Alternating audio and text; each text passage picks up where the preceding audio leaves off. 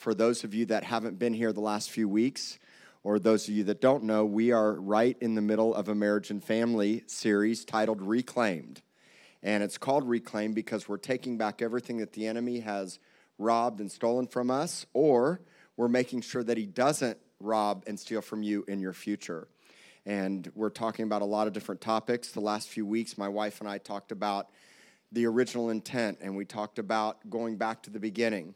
And next week, she'll be back up here to talk again with me. But this week, I'm going to tackle a whole different subject. I'm going to give the married couples a little bit of a break. Not a lot, but I'm actually going to talk to the singles today. I'm looking over here, but if you're single, raise your hand. Okay, we have a lot of single people here. We also have a lot of widows, and we have those that have been married before and are divorced. And this message isn't going to be just for them. It's going to be for all of us. And the reason why it's for all of us is because what I expect when it comes to singleness and dating and marriage should be taught culturally. And the reason why I'm doing this, particularly this morning, is because the way that this church needs to be led is by culture, not by the senior pastor. My job is to support you, and real ministry is me serving you, not you serving me. And then it's you serving each other. Ministry is service to one another. And so what I want to do is set the standard and the expectation for what I believe the Bible says for dating and marriage. And then I want you to teach the sons and daughters the same thing. Because right now I'm doing premarital counseling for 5 couples, more that wish they could get me right now, but they can't because one, I'm maxed or time is too short. And what I really need is more people to know what I know and to teach what I teach. Now, think about the difficulty of this topic.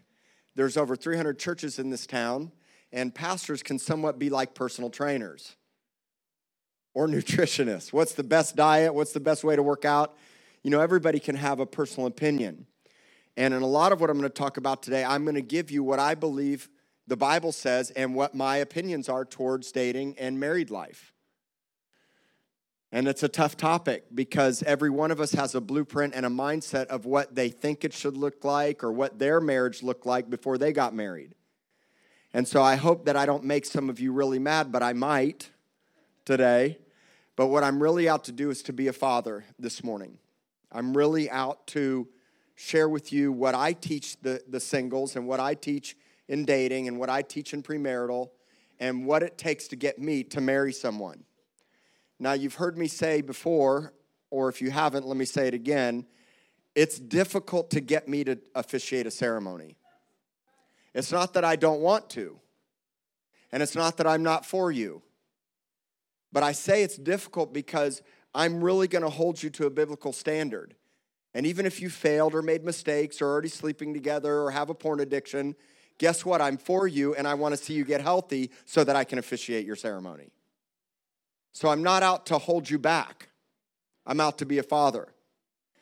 So 1 Corinthians chapter 4 is a life motto scripture for me. It's verse 14 through 16. And I'm going to use this to preface what I'm going to talk about today. You got 10,000 instructors in Christ, but not many fathers. And Paul was saying to the Corinthian church, I'm writing the things that I teach you doctrinally, not to shame you, but to warn you. And to be warned isn't like, I'm warning you, you're going to pay a price if you do that, and it's going to be miserable. That's not what I'm talking about. The understanding of warning in the Greek is that I'm directing and guiding you to prevent you from falling into the pitfalls of unhealthy relationships. A real father directs and guides and instructs. In fact, the understanding of the will of God means his desire for you. Because we often think that the will is this one set thing when there can be all kinds of purposes that God has for your life, and ultimately he has a great desire of a hope and a future for you. How you get there is a process that you get to walk out together with him and with one another. There's a lot of different courses and paths and directions your life will take. But at the end of the day, what we want is we want God's heartbeat for our future and for our life. And so Paul said, look, I'm not out to put shame on you. So shame would be telling you you're so broken, you're so jacked up, and then I oppress you with rules and policies and regulations, and then I beat you over the head left and right, slap you a few times with my big King James Bible, and then I beat you into submission, and I make you feel like crap, and then you're like, wow, I just don't even want to get married now, and the last thing you want to do is talk to me about it. That's not what I'm out to do. What I'm out to do is set a biblical standard, and what I'm out to do is to raise the bar where God has the bar raised, and then have a lot of grace and mercy and compassion for everyone underneath the bar. Understand that? So I'm not out to shame you. I'm out to warn you, guide you, instruct you, lead you, and prevent you from falling into the pitfalls of divorce, affairs, pornography, premarital sex that cracks the foundation, that can cause you later in life to have a lot of problems. And so I'm just going to go with the Holy Ghost today, all right? Is that all right? What I want to say to you is if you have built on a cracked foundation and made the mistakes, some of which we did, there's hope, and there's always another chance and another chance and another chance as long as you have breath. And the Lord can go back to that foundation, fix the cracks, and restore your life. That's why so many people can come here that have been divorced because they know I understand, which is why I'm open and honest about my past. I have nothing to hide. I've been married and divorced before, and I fell into a lot of pitfalls. So what I want to do now, because of my failures and my mistakes, is help you to not do them. And saying, well, you know, they're just in their young 20s. You used to be like that. You don't want to be like I used to be. And I don't want my kids to be like I used to be. So I'm going to boldly declare God's truth, and I'm going to live it now, no matter what I've done in my past. You've always got another chance. I'm merciful and gracious and kind because I bombed it so many times. Thank God. So be encouraged today. I'm not out to shame you. I'm out to warn you. What the Lord wants more than anything is mamas and papas.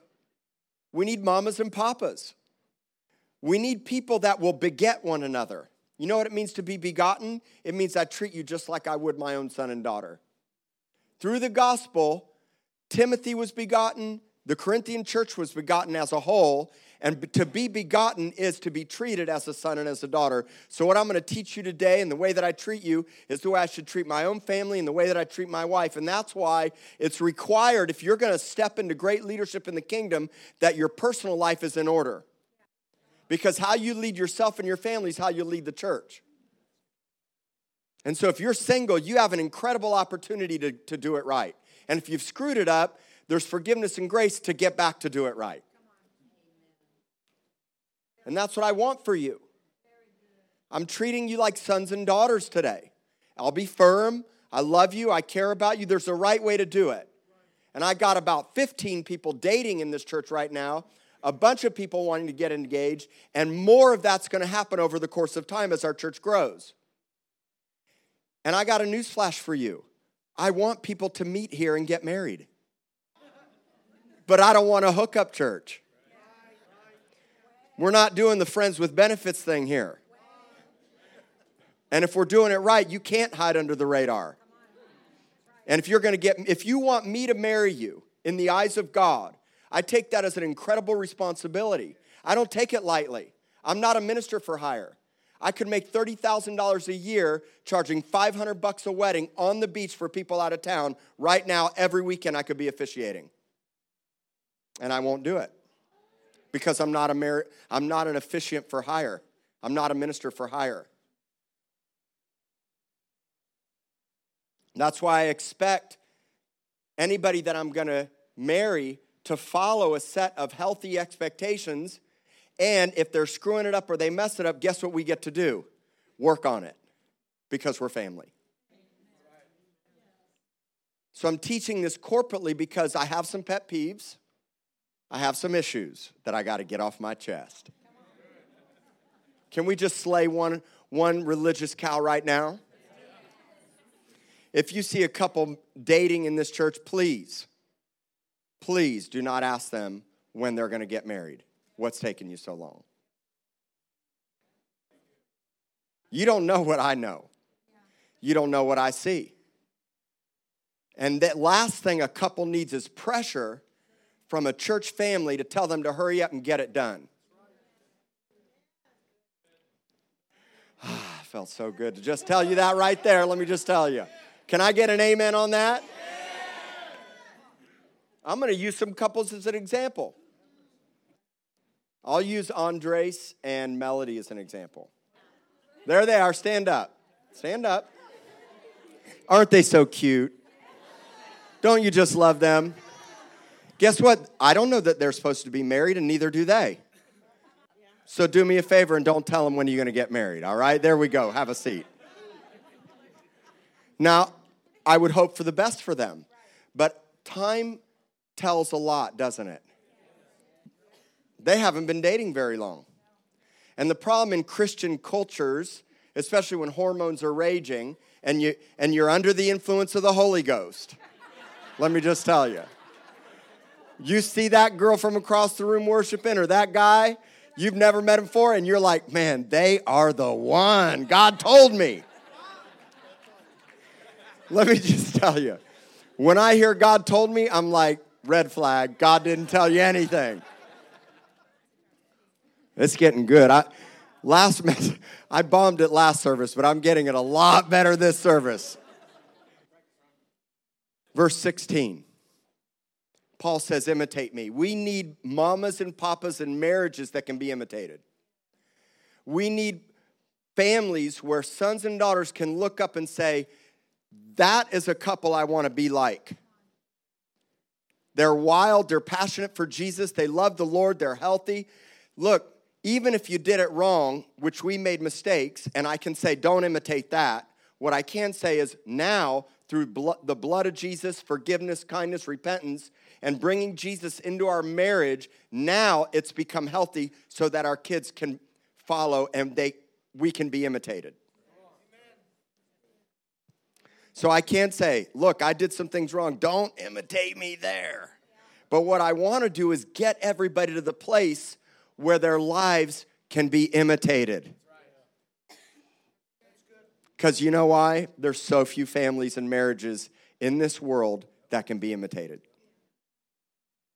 Look, I work hard. We're bivocational. We run businesses. We manage people. We manage staff. We manage our lives. We lay our lives down for one another. And my wife and my family is more important to me than even this church. So I don't want to shame you. I want to warn you. I want to be a father, and I want you to do these same things. I want you to beget people, sons and daughters, and I want you to be imitated. The cares and concerns of this life can be difficult.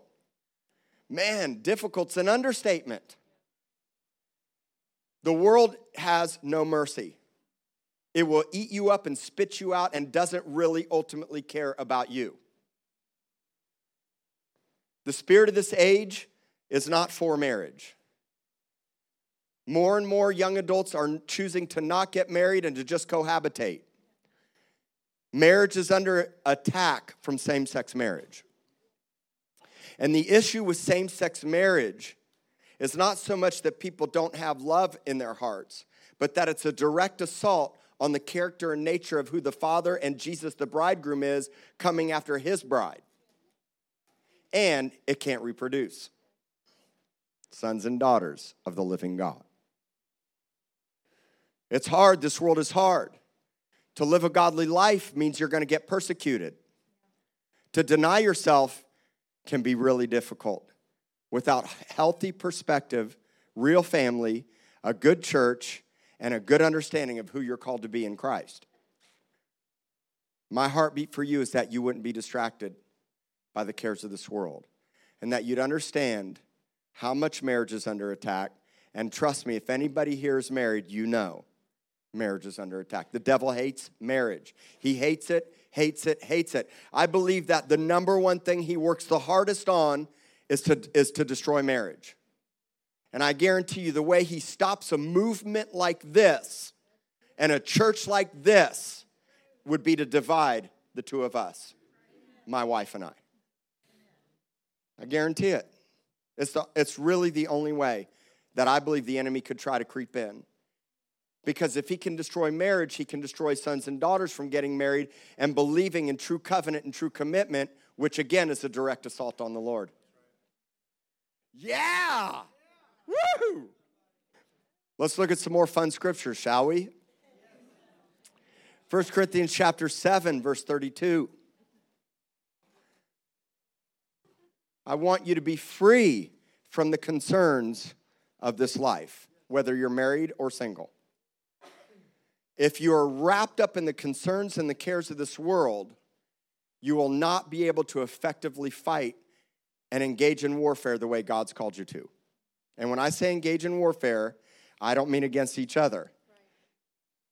I mean against the onslaughts of the enemy and the spirit of this age that hates you. Does not want you committed. Wants to tell you all the lies about marriage. You'll just be tied down. You'll be chained down. It's going to be miserable. I had some people that run some businesses in Port A before I got married that said to me when I got engaged to Amber, they said, I'd love to say their accent, but then you'd know where they're from. They're not from the U.S. Why do you want to get married? You really only want to sleep with the same person the rest of your life? They said that. I was like, yeah, I really only want one person. I want you to be free from the concerns of this life. An unmarried man can spend his time doing the Lord's work and thinking how to please him. Now, I'm going to summarize this in a minute, but I want you to look at this and I want you to meditate on the scripture. If you're single, you have an opportunity to spend a lot of time with Jesus. I mean, let me just tell you. Knowing what I know now, I'm like, man, if I could go back, I'd be like all day in the secret place reading my Bible. But now I got to fight for every minute. I got kids and I'm wiping poop and I'm doing all kinds of stuff that I'm like, man, I didn't know I was signing up for this. So when you're single, notice the word thinking. Your heart should be set. Your focus should be set. We're going to bust out the whiteboard here in a moment, and we're going to have classroom. I'm going to do a premarital session with this whole church. You ready? Yeah. Verse 33. But a married man has to think about his earthly responsibilities and how to please his wife. Why do I just want to laugh at that? Oh, don't worry, women. You're coming up next. So there's this comparison. And it's not that one is worse or better than the other. What I'm trying to do is put into perspective what your single life should be right now. Because you could do a whole series just on the married component. But the simple understanding is there's a difference between being single and married. And in your single life, you have this incredible opportunity to not be concerned about always having to wake up at 6 a.m., even though some of you are early risers, because kids are tapping on your shoulder. Money, responsibilities, your wife, your kids. Your focus now becomes, it doesn't mean that I have a heart divided, but it means that now I have a whole nother set of responsibilities that require my time and attention. And when you understand marriage God's way, getting married is actually a promotion. I wouldn't want to be single right now, knowing what I know. But I wish I could go back and somebody would have told me what I'm telling you now. You have this incredible opportunity. And what does the devil want to get you to do? Feel lonely? For some of us, we've never been alone. For some singles, it's from one relationship to another, and you have a broken picker. Your picker's broken. And you know what? History sadly does repeat itself until the blood of Jesus comes in, makes you a new creation, and then you start getting healthy and get healed in your life so you don't keep having 1, 2, 3, 4, 5 divorces, and you don't have these broken relationships over and over again, and on the third or fourth night, you're shacking up and knocking the boots, and next thing you know, you don't ever know what happened. They didn't call me anymore. Listen, it's been a long time since I've been in Egypt, so I'm trying to remember what that life was like, okay? Verse 34. His interests are divided, but I want you to notice it doesn't mean your heart's divided. I love Jesus with all my heart, soul, and strength. And I have a deep, deep, deep, deep, deep, deep, deep love relationship with him. But then it's my wife and my kids. And they're so close to each other. And so now I have a whole nother set of interests. And so now, instead of being single and fully devoted and committed in serving and honoring the Lord with my body and my life and everything about me, which I did not fully do, I did it to the best that I knew how, though it wasn't fully right. What I want to do is help every couple dating to do it right, because I really believe that things don't go wrong, they start wrong. And so I set the bar high. I have a lot of grace and mercy and compassion. But I tell every couple, don't come to me with a date already set. Because I need to know that I'm going to marry you, because it takes time for me to inspect your life. So divided interest. In the same way, a woman, everybody say in the same way. Thank God this is put in there, because man, in the same way, a woman. So in the same way as what we just read. So there's an addition, not precluded from what we just read about. A woman should be thinking about how to serve and please the Lord. They should be fully focused without division, just as a man is expected to be. And a man is also expected to be holy in body and in spirit. I just was dying to do this. I don't have Jeremy here to play my song. But you should have known that in Marriage and Family, I was going to have a lot of love songs to bust out. Let's see if you can guess this song. I'll read the lyrics to you. Guess mine is not the first heartbroken. Now, who already called that out? Some of you are living in the Grease fantasy right there. You men are looking for your Sandy. I already know what's happening. My eyes are not the first to cry. I'm not the first to know there's just no getting over you. You know I'm just a fool who's willing to sit around and wait for you. But baby, can't you see there's nothing else for me to do? I'm hopelessly devoted to you. I actually wanted to title this message, Hopefully Devoted, instead of Hopelessly Devoted. You like that? Well, we'll just call it that then. Verse 35. I'm saying this for what? Not to put a restriction on you. See, people look at God's standard as a straitjacket lifestyle and that they don't have freedom. And the world says you should live together and have sex before. The world says you should try it on fully beforehand. And what I'm telling you is the world is a liar, and the world system actually creates more dysfunctional marriages and relationships than the kingdom does. Amen. And at the same time, if it's not taught properly in the church, you'll have a bunch of divorced Christians. Now, this is a big topic that I could teach on for a really long time. And at some point, we'll teach more on it when we get into our school of ministry. But I'm going to try to give you as much as I can. It's for your benefit not to restrict you. What I want, what Paul wants, what God wants is that whatever's going to help you serve the Lord best, do it with as few distractions as possible. So unhealthy relationships and unhealthy dating actually becomes a distraction from the Lord. I know people that were fired up for Jesus until they started dating. You know why? Because their heart moved too fast. They opened up their heart to that person. They fell in love, quote unquote, too fast. And instead of serving and honoring the Lord in the beauty of this season of singleness, now they're fully distracted on their relationship. So what Paul's really saying here is, look, be fully devoted to the Lord in your singleness. Because understand that when you get married, you're going to have divided interests. Isn't that powerful? So there's an incredible purpose. Every action has a consequence in your life, positive or negative. Every action.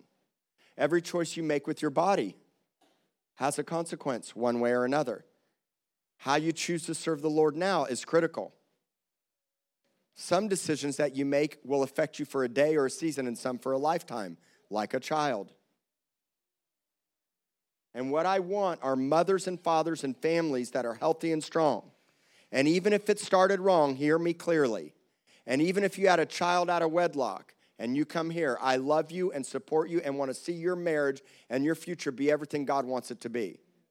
And what I don't do is I don't tell a couple just because they had a child, you should get married. And that'll be my second religious cow that we're going to slay today. We got a generation from the past that if you hooked up and got pregnant, the parents would say, now you have to get married.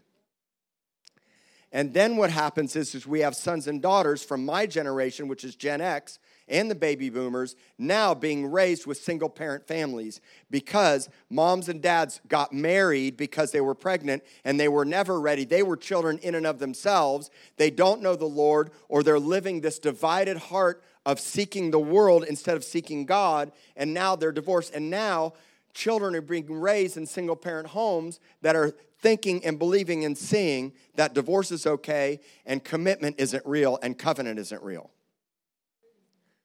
So here's what you do. If you have a child out of wedlock, you get involved with the family, and we do our very best to get the boy, the girl, the man, the woman to get healthy in Christ. And then we determine as a family, is this going to be really good for you guys? And then we'll get you married so that you have an awesome life. But in some cases, they should not get married because it'll be more detrimental to that child if that couple gets married in the long run. And I just said that at church.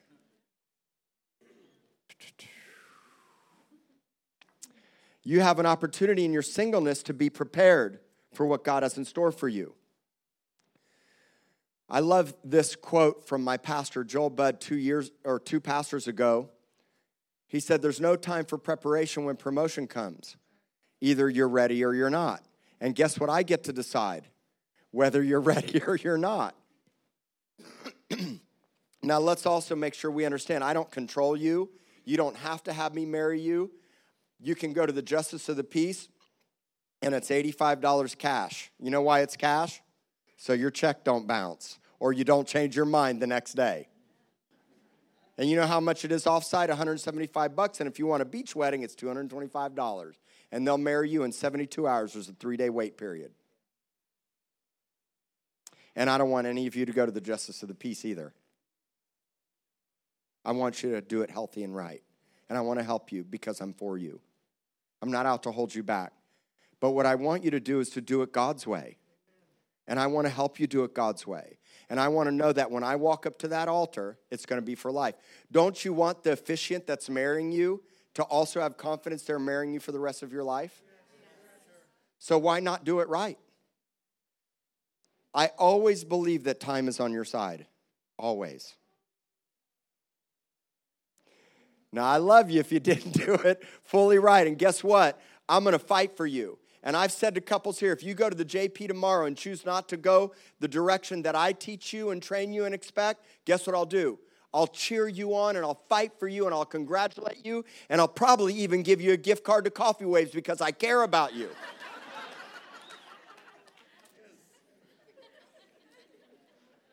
There's no shame. Not everybody's going to do it.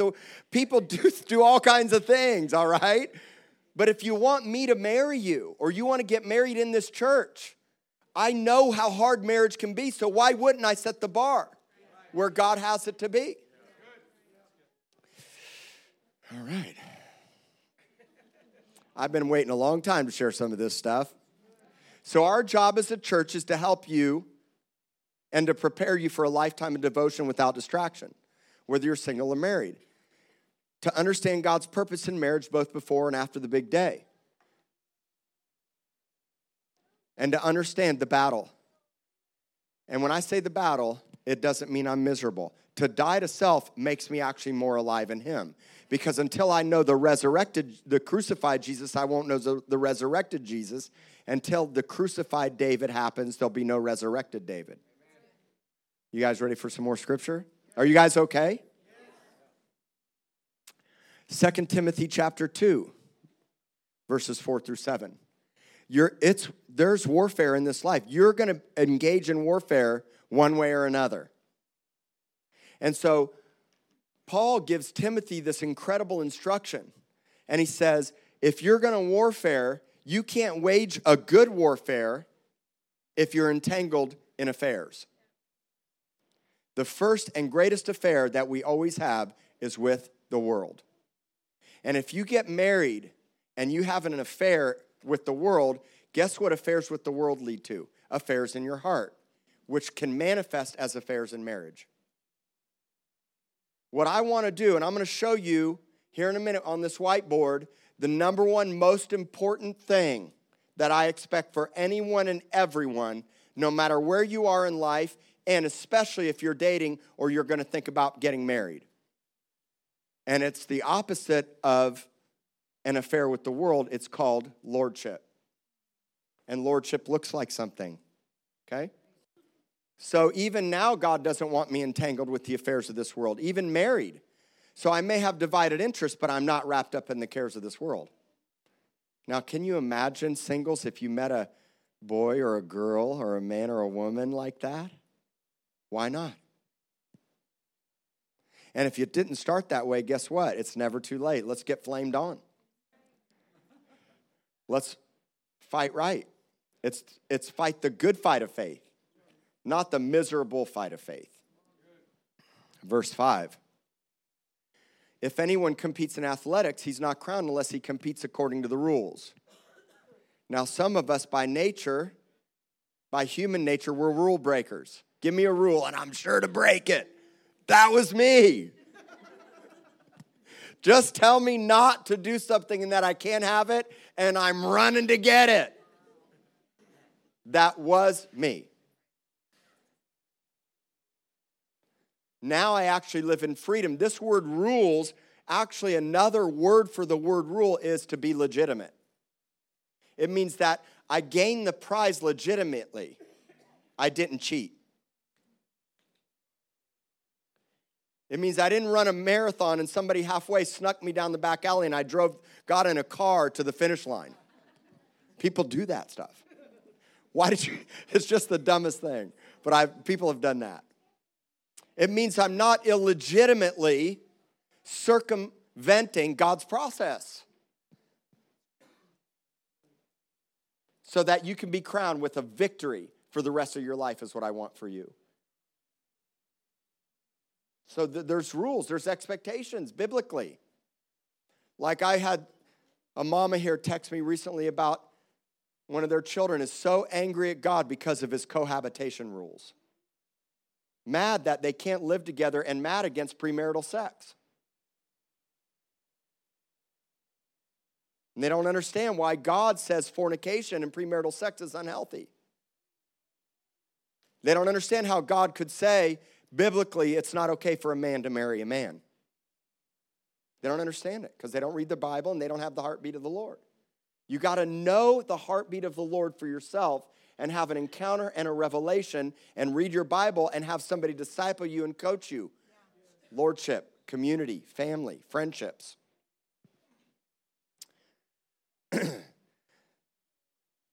The hardworking farmer, verse 6, must partake of the crops. Consider what I say, and may the Lord give you understanding in all things.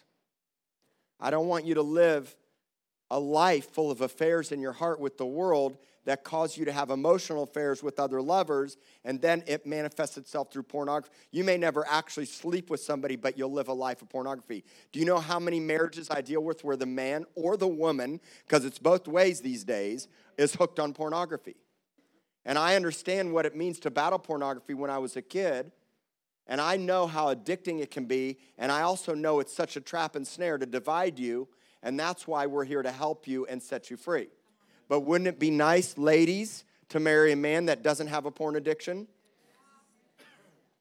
Wouldn't it be nice, men, to marry a woman that really genuinely understands who they are in Christ and their identity and lives upright and says, I know you really want that, but you can't get that until there's a ring one day, and I don't even know if I ever want your ring. So let's have a good time and enjoy each other and figure it out.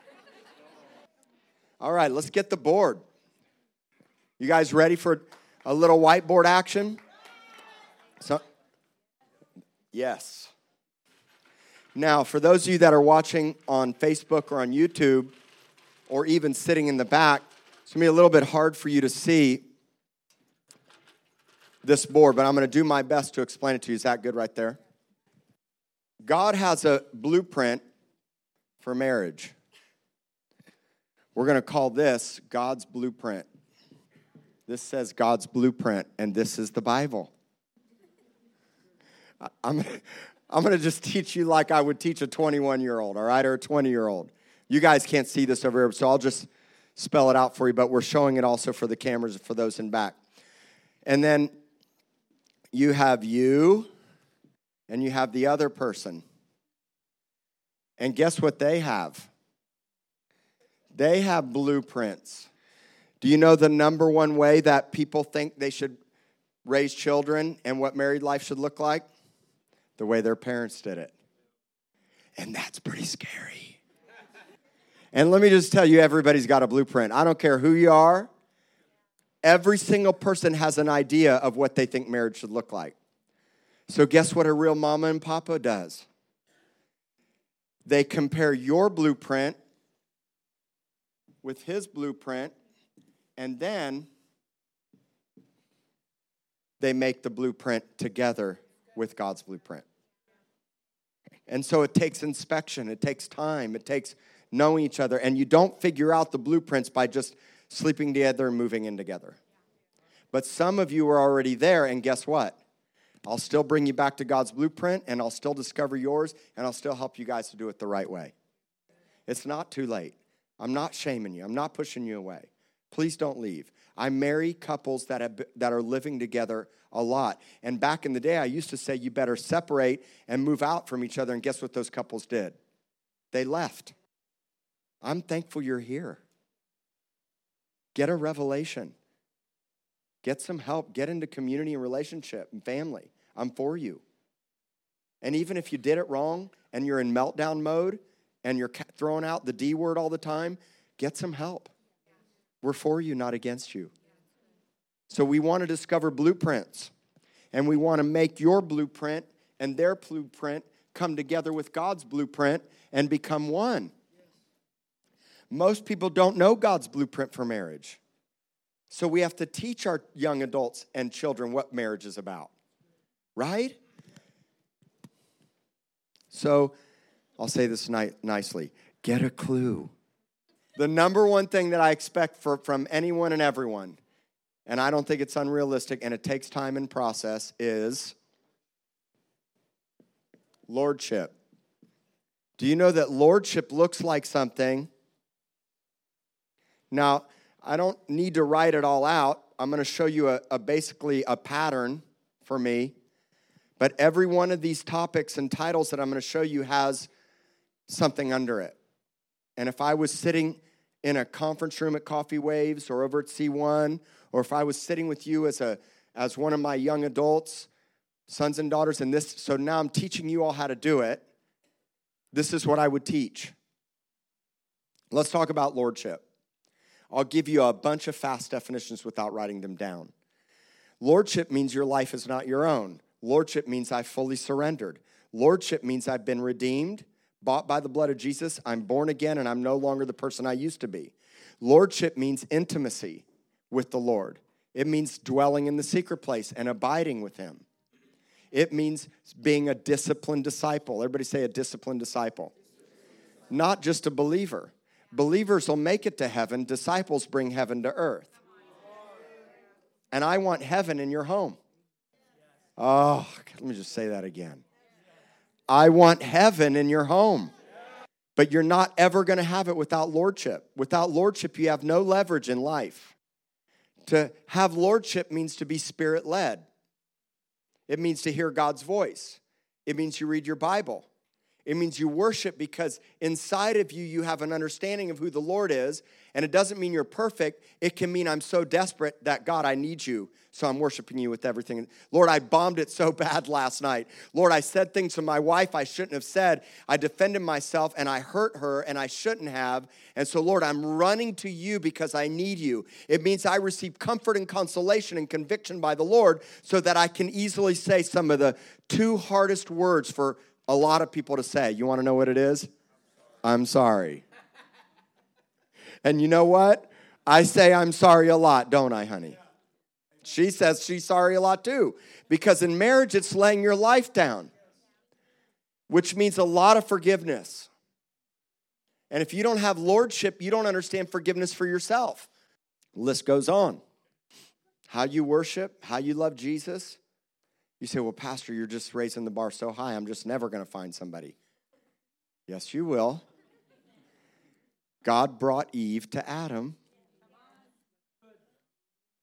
Adam just needed to be in position, and Eve needed to be spirit-led. So lordship. So I'm a fruit inspector. So should you be. Just get to know the person spiritually, but make sure you have lordship. After lordship comes something that's just nearly as close to me as that, because you can't really have one without the other. And this word, for those of you that may not be able to see by the camera, says community. You know what you have in community? You have trench fighters. You have people that when crisis hits and hardship comes, that will pray for you and love you and give it their best to fight for you. You have mamas and papas, brothers and sisters that will meet with you and care for you and do their best, pray for you and love you. You have parents and family that can set an example to be imitated because marriage is hard. And what happens when things go awry, I'm telling you, the first thing that happens is you isolate yourself if you don't have community. So I want you to have community right up front. Let me make a bold statement. I won't even marry you in this church if you don't have relationship and community here. Because if you get married without relationship and community, when the devil starts turning it on, and you're in meltdown mode, what comes pretty fast is a lot of ugliness. A lot of ugliness. Now, this church doesn't have it all figured out, but in 5 years, we're coming along pretty good. Regeneration for 40 and under includes young marrieds, young professionals, young adults, high school, from singles to married, and then you have married couples leading the home groups for the 40 and under. And then outside of that, you have a men's group that's flamed on fire with awesome men that know what real biblical manhood looks like. And then you have a women's ministry that is also on fire and flamed on. And so there's no reason in my mind that you shouldn't be involved in relationships in this church. And here's what I want to tell you. It's not perfect. We don't have it all figured out. It's a little bit messy. But you know how it gets better? When you get involved. Because God has ordained this church to be on the move to demonstrate what real family should look like. I'm not out for just another big church with a bunch of people and to build a kingdom to myself. I want to see a family of trench fighters that have a past that they've overcome, that did it right, and now have grace and compassion for those that aren't doing it right, but can set the standard to bring them up. It's never too late. It's never too late. Accountability. I know that can seem like a bad word for some people, but you know what? We need to have reality-based conversations. And that means we have to ask hard questions. How are you doing?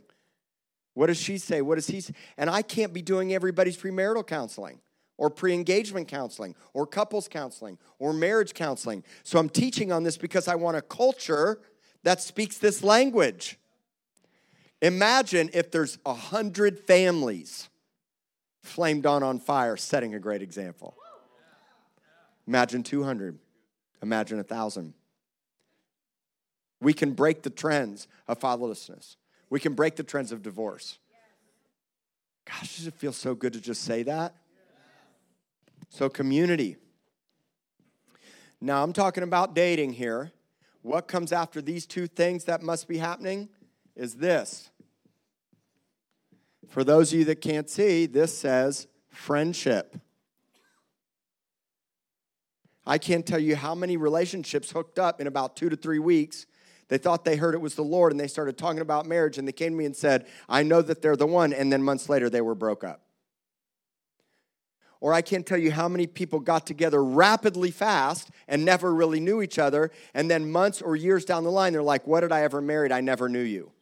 There's times Amber and I even say to each other after 6.5 years, I feel like you don't know me. You know why? Because it's always the discovery for the rest of your life. But Amber and I had this. If there's one thing we for sure had, it was friendship. Because after we got married, it was like we already knew each other so well. So time is on your side when you're single. I know hormones may not be on your side, but just harness your hormonal strength and give it to the Lord. Express it in worship. Get a djembe at your house and beat it till your hands bleed. I don't care what you got to do. Boy, I could have said something bad there. But anyway, what I'm saying to you is friendship is important. And so what happens is you can learn to discover up front, or you can have to discover it after. And the problem is once you get married, there's no outs. In my mind, divorce shouldn't be an option. Does God give us an out on some circumstances? Yes, he does. But I would like to just never have you ever go there. Wouldn't you? So friendship. I can tell you that there's couples in this church that dated, they met, they started to know each other, they dated really fast. And I even had other people in this church saying, when are you guys going to get married? And then about a month or two later, one of them realized, wait a minute, they're not the one, and they broke up. And it can be so hard in this church if it doesn't work out because we're so pushy towards marriage when they don't even know each other. Yeah. Now, I understand some people met and got married within a month, 2 months, 3 months. I understand that. And it can work, and it does work. And there are marriages that are in this church and people I know that got married within 3-4 months, didn't really get to know each other that well and didn't have a lot of time, and it worked. But that doesn't mean that's the standard in my expectation. And what we don't do is use your past example as the standard for everybody else. But what we do is give the Holy Spirit room to do it his way, and that means getting to know you in relationship, in community. God tells me all kinds of stuff that might be contrary to what I think sometimes. Seriously. The Holy Spirit leads me in directions that sometimes doesn't make any sense to me. It's not a formula. It's a pattern. What I want to see is friendship. And you know what friendship takes? Time. How much time? God didn't write, thou shalt date for 180 days. I don't know the answer to that. All I know is you should have definitions of these things. What is friendship? It's honor. It's trust. Because if you don't have trust in a relationship, let me just tell you, I had to go back to my wife and I had to ask her forgiveness not long ago for things I did pre-marriage. Because the Lord was showing me that there was fruit manifesting that had come all the way from back before we dated. And God said, I want you to repent for that. And honestly, wholeheartedly, and we wept and we cried, and God showed up, and I said, I'm sorry, I did not set the standard fully of what a godly man should set. And she forgave me, and you know what God did? He fully restored the foundation. And those same issues we once had are no more. So honor, trust, respect, time, watching them, getting to know them in community events, going to community events together. Not friends with benefits. Know your boundaries now, which will come out of lordship. For some of you, a good makeout session before you get engaged is okay for you. But I can pretty much tell you this often leads to that. And I just said that. Listen, you get more from a PG movie than that, all right? Let's not kid ourselves, all right? Thanks to Kevin Leal, he gave me the lingo. If he doesn't pray in tongues, he doesn't get any tongue. That's the way it works right there. Set your boundaries. What are they? Know yourself. If your hormones are raging and you think she's hot, probably not good for you to spend time alone together in your apartment at 11 o'clock at night and have a glass of wine. I am having so much fun. So time, honor, respect, boundaries, community, family. And then what happens is, once you kind of move through this, what should come next would be dating. And you know what? Some casual dating, in my opinion, isn't bad because dating is discovery. And guess what happens in dating? Some chivalry should come out of the men. Now he starts treating you in a way that's more loving, more preferring, more committed. And I don't believe you should date multiple people at one time, but what I do say is this. The conversation in dating that you should be having with yourself is this person marriage material? And let's not talk about it. Because when you start talking about marriage right off the bat, too soon, too fast, please don't. Because then you start awakening things prematurely that aren't healthy, and you set your heart on a course that can actually cause destruction. It doesn't mean that you're not thinking it, but just don't talk about it. That's what I think. Do couples mess that up? Yes.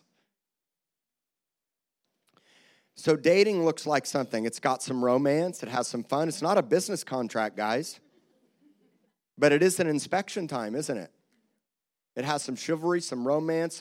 It's all the things in friendship. It's all of this coupled with now being more intentional and more committed. And then in the dating process, what you determine and decide is, yes, at some point, I would like to spend the rest of my life with each other. I would really like to marry you. And that's when you enter into courtship, which I would also call courtship pre-engagement. So courtship is now, I really do think I want to marry you. But guess what? You're not married yet. You're not even married in engagement. But now what you're doing is you're being very intentional, and you have the all-important DTR that says, hey, I really think I'd like to spend the rest of my life with you, and I would really like to intentionally and purposely court you. Oh, DTR? Define the relationship. So now you're moving from dating, casual dating, getting to know you. Is he kind? Is he chivalrous? Does he treat you well? Does he have lordship? All these things. And then you move into courtship and pre-engagement with some family members that are supporting you and believing it's right and helping you and encouraging you and coaching you. And that's when you finally get to move to the not spelling it right today, but this says engagement. And that's in the engagement and the premarital, we do all kinds of things. Some things you can learn now. Personality profiles. There's a lot of great ones out there. Kendall Life Languages is an awesome one. I think y'all should do it. Do it now. Myers-Briggs, know your Myers-Briggs profiles. They're not exacts, but they give you some ideas. They're pretty accurate with Amber and I. She's an ESTP. She is an ISTP, and I'm an ENFP. Wait a minute, I'm sorry. She's an ISTJ. I'm an ENFP. And some of you are like, huh? What? Take the test. In our personality profiles, we're exactly opposite. And we're both high intensity. We're both chiefs. And I used to have a list of all the expectations. She's going to tell you that. We may tell our story next week, but I used to have a list. Oh, man, it was bad. My list wasn't good because my list was actually writing out somebody just like me. Can you imagine if I'd have married myself? So in the engagement process, that's when we're ready. Now, if you've done these things, guess what? You've dealt with shame. You've gone through the classes of inner healing. You've dealt with rejection. You've dealt with failures. You've dealt with divorce. If you've gone this way. But some people come to me and they have skipped all of these things. And they're engaged. So you know what I get to do? Take you back. Take you back to the beginning. Let's check out the foundations. What went wrong or what's going on? Or, I'm not saying I won't marry you. I'm not saying I won't marry you. I'm thankful I get to get you into process. Now we get to meet with you on a more personal level and help you. And if you bypass this and you got married in an unhealthy way and the foundation's cracked and you're in meltdown mode, guess what? God can restore the foundation. There's always hope for you. Always hope for you. There's always hope. And so in the engagement, that's where we do some real fruit inspection. Now, I can't deal with everything pre-marriage. You know why? More stuff seems to come up after marriage because it's a life of laying your life down. Sparks have flown between Amber and I. We're both chief personalities. She's real type A. And we've had to discover what real marriage looks like. Next week, we're going to talk about what can be a real dirty word in the church, the S word, submission. We're going to talk about what real submission is biblically. We're going to talk about Ephesians 5. We're going to talk about why we lay our lives down for each other. What I want to do is I want to help our sons and daughters do it right. I want to help you, if you're single, to do it right. Get the lordship thing down. Get into relationship with other people. Make sure that you build a friendship. Date right. Court right. Let's do the engagement God's way, and I'll help you. We'll help you at this church, and let's get you married. Let's have so many marriages this year. Why not? Yeah, no pressure. I know this may seem overwhelming for some of you, but there's a lot of couples here that I've married. And if I married you, I believe in you for life. So when you melt down after marriage, guess what I say? I know God told me you guys are the ones for each other. You're in meltdown. I mean, I've had all kinds of stuff happen. Affairs. They're practically killing each other. But guess what? I still believe God put you together. I'm not trying to make marriage seem like a bad thing. I'm just telling you, it's the most awesome thing ever when you get unified. I don't really know where to go from here but to just pray for y'all. That's all I can do now, all right? Let's all stand up.